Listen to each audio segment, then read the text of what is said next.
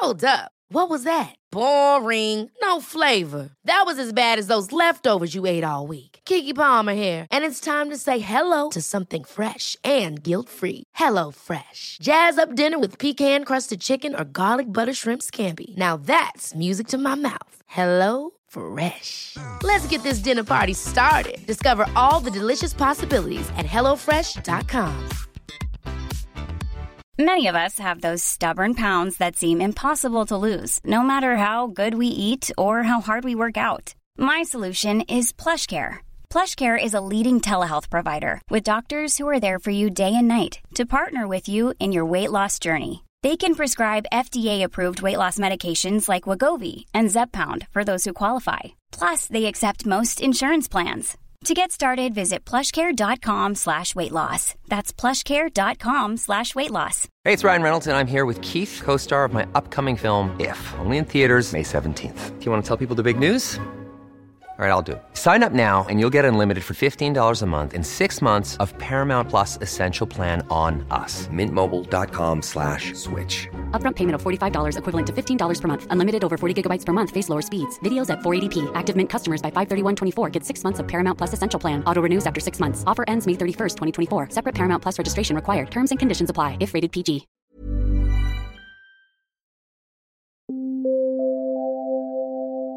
Ladies and gentlemen, may I have your attention, please? You are listening to the Big Cruise Podcast. Hello and welcome to episode 137 of the Big Cruise Podcast. My name is Baz, I'm your host, and this episode was recorded on Sunday, the 16th of April. And I can't believe it. What a week it's been. It's been such a fast week. Lots going on in Cruise World yet again. We'll be catching up with Chris in just a second to bring you up to speed on so much. But also a quick thank you to Dirk and Trish. Dirk, you actually sent in a fact or fiction for me to use on Chris this week, which is very much appreciated. Thank you. And Trish, you sent in a great listener question for a first-time cruiser. So I will endeavour to answer those with Chris in just a moment. Just a reminder, if you can listen, like and subscribe on your favourite podcast app, and if you could leave a review, that would be fantastic. And do share us. If you've got somebody you think might like this podcast, send them a copy. Say, hey, check this out. You might like it, and we will be forever grateful, I am sure. Let's get things on the move, though. Let's get Chris on the line, and let's start talking all things cruise. Enjoy the show.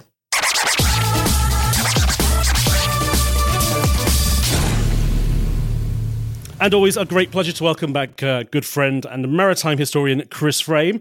Welcome back, mate. Oh, hi, Baz. It's great to be back. Yeah, another week and another show. Exactly. They come around quickly, and so much to get into, I think, because it's a busy week for a lot of people on the west coast of Australia with the solar eclipse coming up. And I'm going to be joining P&O from tomorrow to go up and have a look at that on board the Pacific Explorer. They very, very kindly agreed to give the podcast the cabin on board the ship so we can go up there and we talk about what you experienced afterwards. Yeah, exactly. So next week's episode will be all full of chatter about the solar eclipse and how P&O handles those event voyages. Love it. Now, I'm going to kick things off a little bit differently this week, Chris, because I know you challenged the listeners to send in a fact or fiction for me to your website, but someone actually sent one in to me for you to our website. So. Oh, wow. Okay. Fact or fiction? So let's go with fact or fiction. This came in from Dirk in the Netherlands, and he said, fact or fiction, Chris, did early mariners wear earrings as a form of payment for their funeral should they be washed up at sea? Ooh. I don't actually know the answer to this.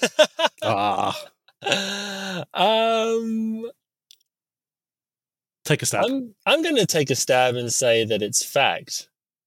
Yeah, well, that's I don't know the gospel truth. Don't know whether it is or not. But I did a bit of digging on good old Google, and quite a few different maritime references referred back to early mariners did wear gold or silver earrings as a form of currency that they could then use towards their funeral if they found at sea drowned, or if they washed up on a beach somewhere. Yeah. Yeah, if you think about it, because how else would they have been able to, trace back? They wouldn't have had anything to enable them to trace back payment for that sort of thing. So I suppose it makes sense if you wanted to have a reasonable burial. Yeah. Now, I believe you've got one for me. I do. In fact, Amber sent one in through my Cunard website, right, which has the contact form on it, which is why I referred people to it last week. And if anyone else wants to try and stump Baz, it's chriscunard.com, and you just go to the contact us section. You can send me one, and I know the answer to this question, but it was a really good prompt. It's a really interesting one. So. Amber's come up with a good one, so I appreciate that, because I think this might stump you. So the factual fiction it's very straightforward. It starts off with factual fiction. The Seven Seas Navigator was originally built as a Soviet spy ship. That's the question. Seven Seas Navigator. There is something. I'm going to say fact. I don't know if it was a Soviet. It was. I knew there was some history about that ship, but I couldn't place what it was or which country it related to. But okay. So the reason why I know the answer to this one, actually, and I don't know if this may be what's prompted Amber with the question, is that just recently Gary Bembridge, who's the the king of cruising on YouTube, he's got the world's biggest cruising YouTube channel at Tips for Travelers. Always jumping. Yeah, no, he's brilliant. Actually, really, really great. And he actually did a video about strange histories of cruise ships, like weird things that had happened to them before they became cruise ships. And this one was one of the ones on it. So it was actually already in my sort of in the top of my head, because I just recently watched that video. But basically, obviously, in addition to what Gary had presented and the message from Amber, I did a little bit of digging as well. And it was, in fact, the hull of the ship was originally laid down to be used as a satellite tracking ship. So the hull was built at the Admiralty shipyard in the Soviet Union. It was then in the city of Leningrad. Back when it was being built. And then, of course, that was in the sort of dying days, I suppose, of the Soviet Union. So it was laid down in 1988. And with the Soviet Union's collapse, the hull was kind of left, and it really wasn't required from their purposes. So it went up for sale, and it was purchased and towed to a shipyard in Italy.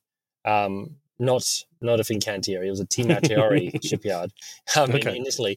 And then basically with that, they finished the construction of the ship completely differently to how it was originally going to be built, and built it into a luxury cruise ship. And this was all done for what was at the time Radisson Seven Seas Cruises. So they put her into service as a luxury passenger ship, and visually, I mean, there's a few things, if you look at it now, you think, hang on, it's a bit unusual. Like the bow of the ship's got quite a sort of traditional kind of shape, where the rest of the ship looks quite modern. It's got a very, very bulky anchor holdage spot, which looks a little bit like some of the Soviet ships, but otherwise you really wouldn't know. And it's just remarkable to think that that's how it sort of started its career, a completely different purpose. And these days, obviously, sails as one of the most luxurious ships around. Yeah, no, it definitely is. And I knew there was a story about one of the Regent ships, but I didn't know which one it was, and I didn't know what country it kind of tied it to. So yeah, good fact or fiction. Thanks for that, Amber. Yeah, thank you, Amber. That was great. It was fun to actually not have to spend too much time thinking about it this week, and just use something that somebody else has sent in. So I really appreciate that.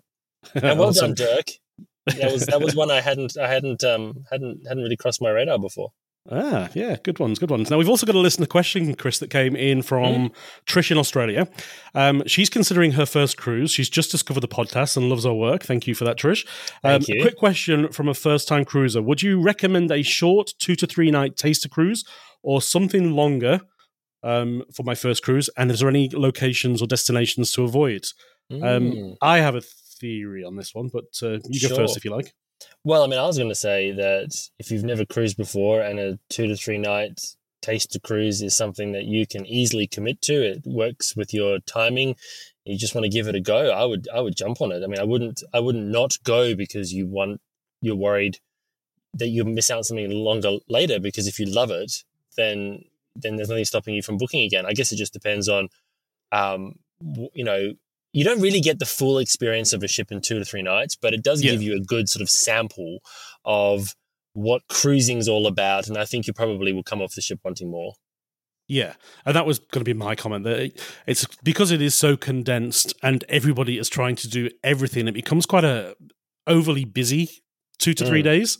Whereas, if you do have a time to go on a 7 to 10 day voyage and it's got some sea days and it's got some ports, then it's going to be a completely different experience. And the one other thing that I would say is try and avoid a 2-night cruise that is over a weekend, because that tends to attract a much younger kind of partier dynamic on board, whereas a 2 to 3 night midweek probably is going to be a bit more subdued. So just a couple of things to bear in mind. I guess it also depends on what cruise line she chooses as well. Yeah, true. And I do know, like, certain things, if you do the short, say for example, even if you're thinking about a premium brand and you do the short little trips that are doing in Australia, like from Sydney or Melbourne down to Tasmania and back, you've got the potential of things like queues for things like afternoon tea or for some of the shows and that sort of stuff, because, as you say, everybody wants to do everything at the same time. That being said, when you and I did the little 2 or 3, it was a 3-nighter on Pacific Explorer, everybody wanted to do everything, but the crew handled it really well because they knew it was a short trip, and it was kind of like managed really well. So you can get a really nice experience regardless. I'd say do it. You can only try these things, can't you? Just choose your season wisely if you think that you might get seasick, because cruising, say for example, at a Fremantle in the middle of winter is not going to be an ideal experience for your sea legs, but cruising in summer again is completely different. So just a few things to consider. Yeah, absolutely.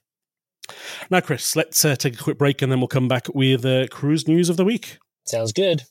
Head over to Facebook now and hit the like button. Okay, Chris, the first news that came out this week was around Explora, which, of course, is the luxury line associated with the MSC group. Explora 1 has actually just completed her successful sea trials. Yes, so of course, that's a really important part of the shipbuilding process, because you've got all these requirements that are needed for a ship that are agreed to between the cruise line and the shipyard in terms of specifications, what it needs to be able to achieve, speed, fuel efficiency and all that sort of stuff. And it goes out and does its sea trials, and that's where they can kind of prove that the ship is as capable as it's supposed to be on paper. So a very important part of that. And obviously after the sea trials, then she will get officially accepted into the fleet and begin cruising. The ship itself is a 63,900 gross ton ship. She's been under construction since June of last year. And again, this one is out from Cantieri. It's in the Monfalcone shipyard in Italy, and they're expecting the naming ceremony to take place in Civitavecchia, Baz.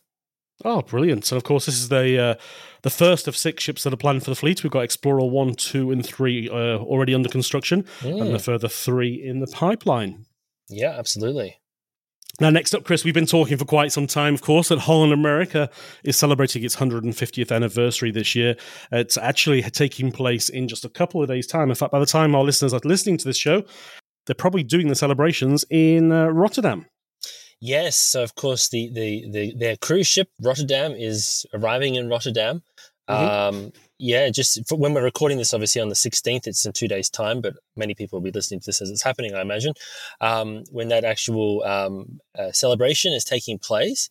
And the Zurendam as well, another Holland America ship, will be visiting Amsterdam as well to mark that particular occasion. They have said as well, Baz, that they're going to be giving some special gifts to the guests who are participating in the shipboard gala and the celebrations on board. In fact, Holland America traditionally always give a gift to everybody that sails. They issue tiles on each and every cruise, ceramic tiles that are designed by It's a nice tradition.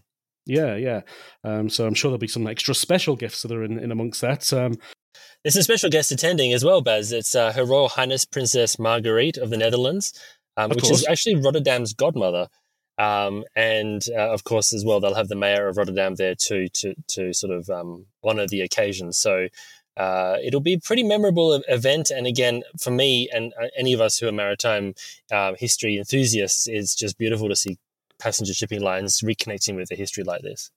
Yeah, in fact, they've actually got two lots of guests that are descendants from the two families that were originally the Holland America founders back in the day. So that's a nice little touch as well. That's really cool. Yeah. And to be able to trace back the line's heritage, this current celebration, to people who are connected with those who are involved in the in the formation of the company so long ago, it's a very special thing to be able to do.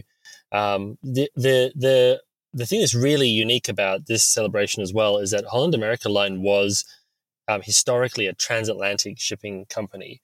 And so we've covered it already, but these voyages across the Atlantic, they kind of connect the current fleet with that historic transatlantic journey. And interestingly enough, on those trips, they've had Bill Miller, who's one of the greatest maritime historians. Yeah. He's been doing the presentations on board. Bill and I have been in touch for years. He actually helped us get our first book published. And I didn't know that. He's wonderful. He's a very entertaining guest speaker, but also very, very knowledgeable and just so generous with his time. He'll share with people. He'll spend time with you and talk to you about ships. It's lovely. But he brings like the history to life, and to have that on the ship as sort of the focus of the voyage is a really nice sort of touch with reconnecting with the history in more than just a PR kind of way, but more like a passenger immersive experience. Yeah, no, exactly. I love some of the things that they've been doing on this transatlantic cruise, though, Chris.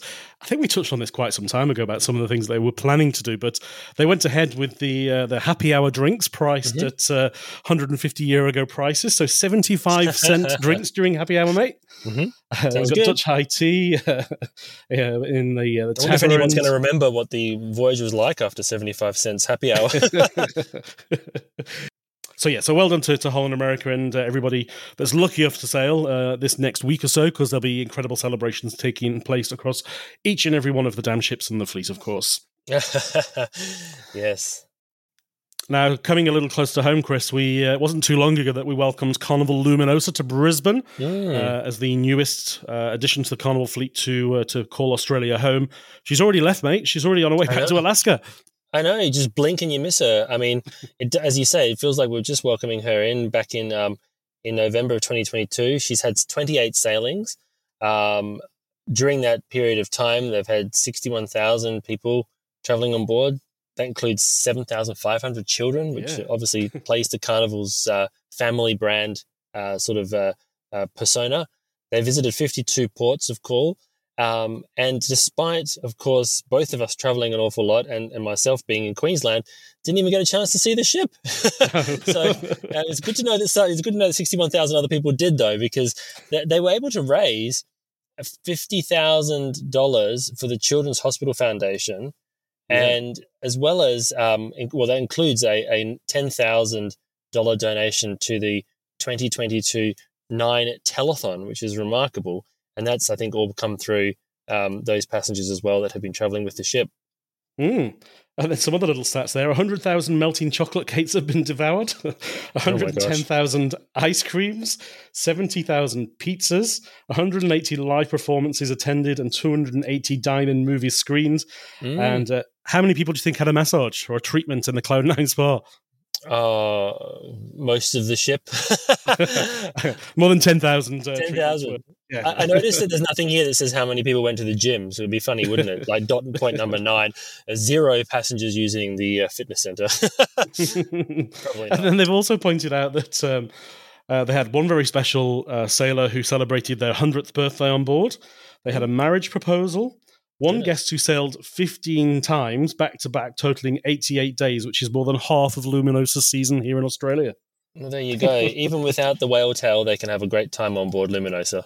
Yeah, now to be fair, I've heard some great feedback about the ship, so it sounds like they're doing great things over there. It sounds like it's been a wonderful time. Now, staying in the South Pacific, Chris, Paul Gauguin, of course, has been famous for our itineraries in that part of the world for actually 25 years. I didn't realise it'd been so long, actually. No, neither did I. I know, right? So it launched 25 years ago. It's specifically designed with their ship there. to navigate the French Polynesian area and waters around French Polynesia. So it's kind of carved itself out a nice little niche market there, but it has a very loyal following as far as I understand. People who travel on it really enjoy it and want to go back. And of course, it's part of the Penant family now. Joined the family back in 2019. So it's going from strength to strength. And another brand that I only ever hear great things about. So I'd be keen to try that myself one day when my schedule allows, of course. Yeah, yes, absolutely. Now, this is the next one is a little bit of a tradition that used to happen pre-cruise pause, but P&O Australia have proudly brought back their coffee championships. Yeah, absolutely. I mean, this is again, as you say, was a regular on board the fleet, and for two of the ships, this will be the first time because, of course, they're new since the reopening. There's the Pacific Adventure, Pacific Encounter, which are the two newest ones, and of course Pacific Explorer, and they have these competitions on board. There was 6 baristas that were selected to compete from 92 people who offer bar service on board the ship. So it's a pretty unique group. And then, of course, there's the winners that have been announced for each ship, Baz. Yes, of course. And the winners on Pacific Explorer were Michelle Carandang. Pacific Encounter was Glenn Kurtz Baring, and Pacific Adventure was Gilbert Mapper. Well done to those particular crew members. And again, well done to the cruise lines for raising the standards of coffee, because I think we've said a few times the standard of coffee on board cruise ships was pretty horrific a few years ago. It was. It is finally making some bold improvements. Gosh, I remember, Baz, during the 90s, and they would just kind of get this stuff out of a pot, and it was like kind of a combination of coffee-flavored syrup almost, I suppose. Yeah. The only thing you could do with it was to fill it with as much milk and sugar as possible. And now you can get all types of coffee and different sort of styles and flavors. They've got branded coffee houses on board different ships, or baristas who are professionals. It's wonderful. And yet, you know what's funny is that you still see the DIY, the help yourself coffee up in the the Lido restaurants and the pantries and that sort of thing, still getting a really good churn out. So I think it's just people just love their caffeine fix. Awesome. And that is in fact all we have in cruise news this week. But let's not forget, in fact, you have got a great video that helps us to remember this. Just yesterday, we're recording on Sunday the 16th, as we said, of course, the Titanic 111 years ago. Yes, absolutely. And I guess this will sort of be a good little segue into our maritime history for this week, because it is the anniversary of the loss of the Titanic. A unique anniversary this year, in so much as 111 is such a sort of a visually such an interesting number. But of course, it's amazing to think as well that the amount of time that's passed since 2012, when we were celebrating the 100th anniversary. The years are kind of rolling on since that Titanic disaster, and is becoming further and further away, but it still has this massive connection into people's memory and people's lives.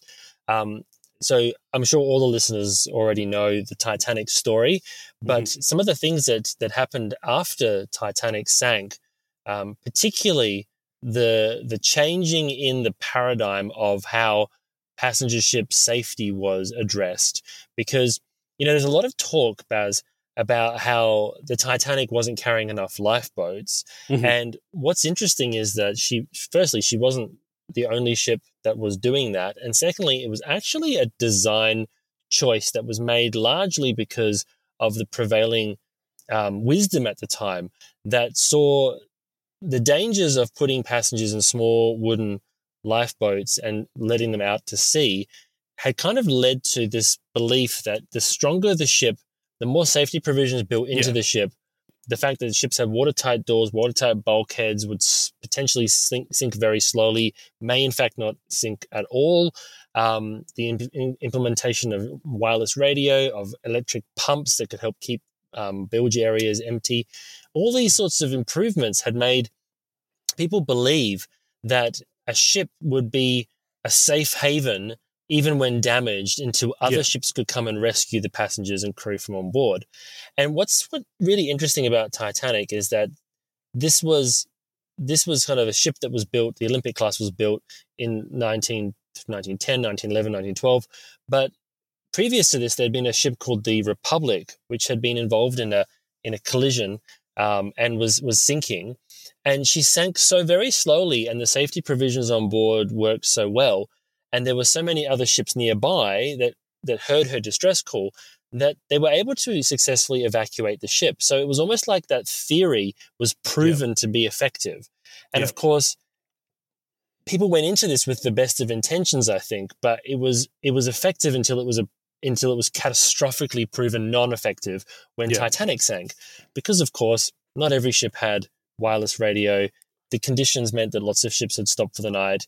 Titanic sank. It was not fast, but it was too fast for the rescue ship Carpathia to get there in time. And of course, tragically, the passengers, there was just not enough lifeboats for the passengers and crew to all successfully evacuate the ship, which is why we saw such a horrendous loss of life in that 1,500 people. But you know what's also interesting, and it's not very often talked about, but the day of the sinking, the 15th of April, that night it had been completely flat calm, still. Very unusual for the Atlantic. I mean, the Atlantic is not known for being a calm ocean, but it was completely like ice, like glass, rather. It was sort of said. Clear night. And, of course, Titanic sank. The lifeboats were, those who did escape the ship, they were able to sort of maintain relative safety inside the lifeboats without much in the way of waves and weather. Now, these are wooden, open lifeboats with oars. They're not the kind of boats that we think of today. They're not protected with coverings and awnings and all that sort of stuff. And fascinatingly, that afternoon, so of course Carpathia comes across in the morning. She collects the lifeboats and the passengers and crew who had survived, and then her and other ships are sort of looking for other survivors and bodies and that sort of thing. Very, very morbid task. But the weather starts to turn, and so Captain Rostron on Carpathia decides, well, they're going to take Carpathia to New York. They're not going to keep the passengers and crew who are traumatized from the night before on the ship in a storm.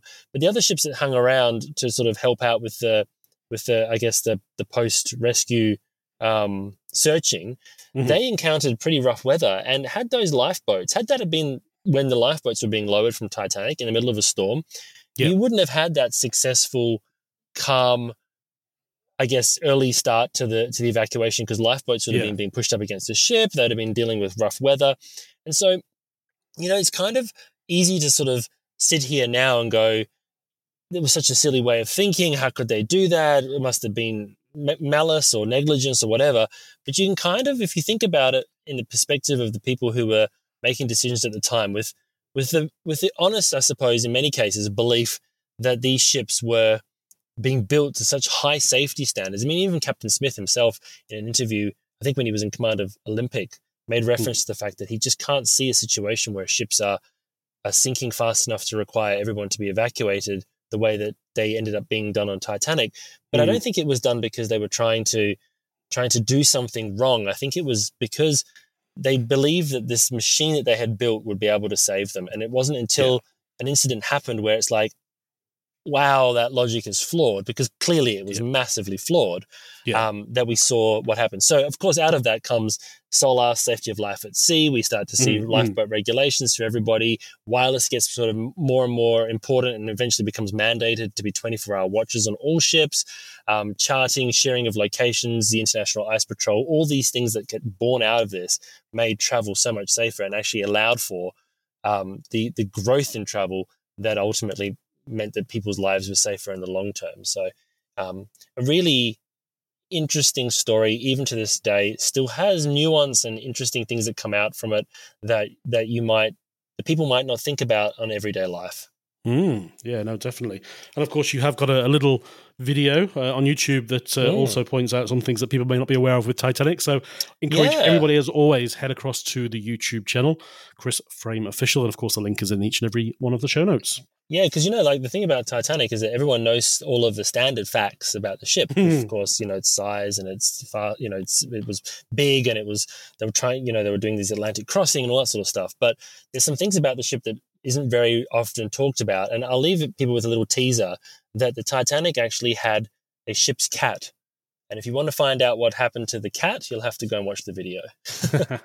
Good link, good segue.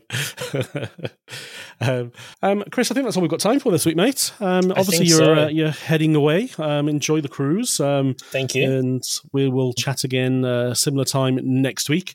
Just a heads up, folk, the week after that, there may not be a podcast. I will probably be in Auckland, so it's going to be a little bit difficult to get the schedules to work. Something fun? Yeah, just a conference for work. Yeah. So cool. Nice to get away. It's nice to get up to New we'll Zealand. definitely be back next week, and we'll share all of your experiences around the solar eclipse, of course. Yeah, absolutely. And I'm going to try and find some families on board the ship as well, and see if we can get a little cruise podcast happening. Yeah, awesome. Yeah, sounds great. Love it. Enjoy, Chris. Thank you. Take care.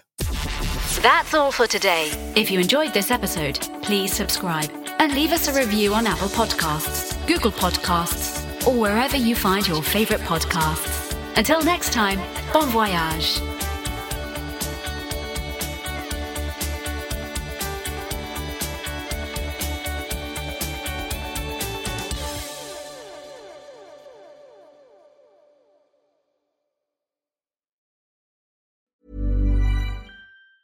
Hey, it's Danny Pellegrino from Everything Iconic. Ready to upgrade your style game without blowing your budget? Check out Quince. They've got all the good stuff, shirts and polos, activewear, and fine leather goods, all at 50 to 80% less than other high-end brands. And the best part? They're all about safe, ethical, and responsible manufacturing. Get that luxury vibe without the luxury price tag. Hit up quince.com/upgrade for free shipping and 365-day returns on your next order. That's quince.com/upgrade. Hey, it's Paige DeSorbo from Giggly Squad. High quality fashion without the price tag. Say hello to Quince. I'm snagging high-end essentials like cozy cashmere sweaters, sleek leather jackets, fine jewelry, and so much more. With Quince being 50 to 80% less than similar brands. And they partner with factories that prioritize safe, ethical, and responsible manufacturing. I love that. Luxury quality within reach. Go to quince.com/style to get free shipping and 365-day returns on your next order. Quince.com/style. Imagine the softest sheets you've ever felt. Now imagine them getting even softer over time. That's what you'll feel with Boll & Branch's organic cotton sheets. In a recent customer survey, 96% replied that Boll & Branch sheets get softer with every wash. Start getting your best night's sleep in these sheets that get softer and softer for years to come. Try their sheets with a 30-night guarantee. Plus, get 15% off your first order at bollandbranch.com. Code BUTTERY. Exclusions apply. See site for details.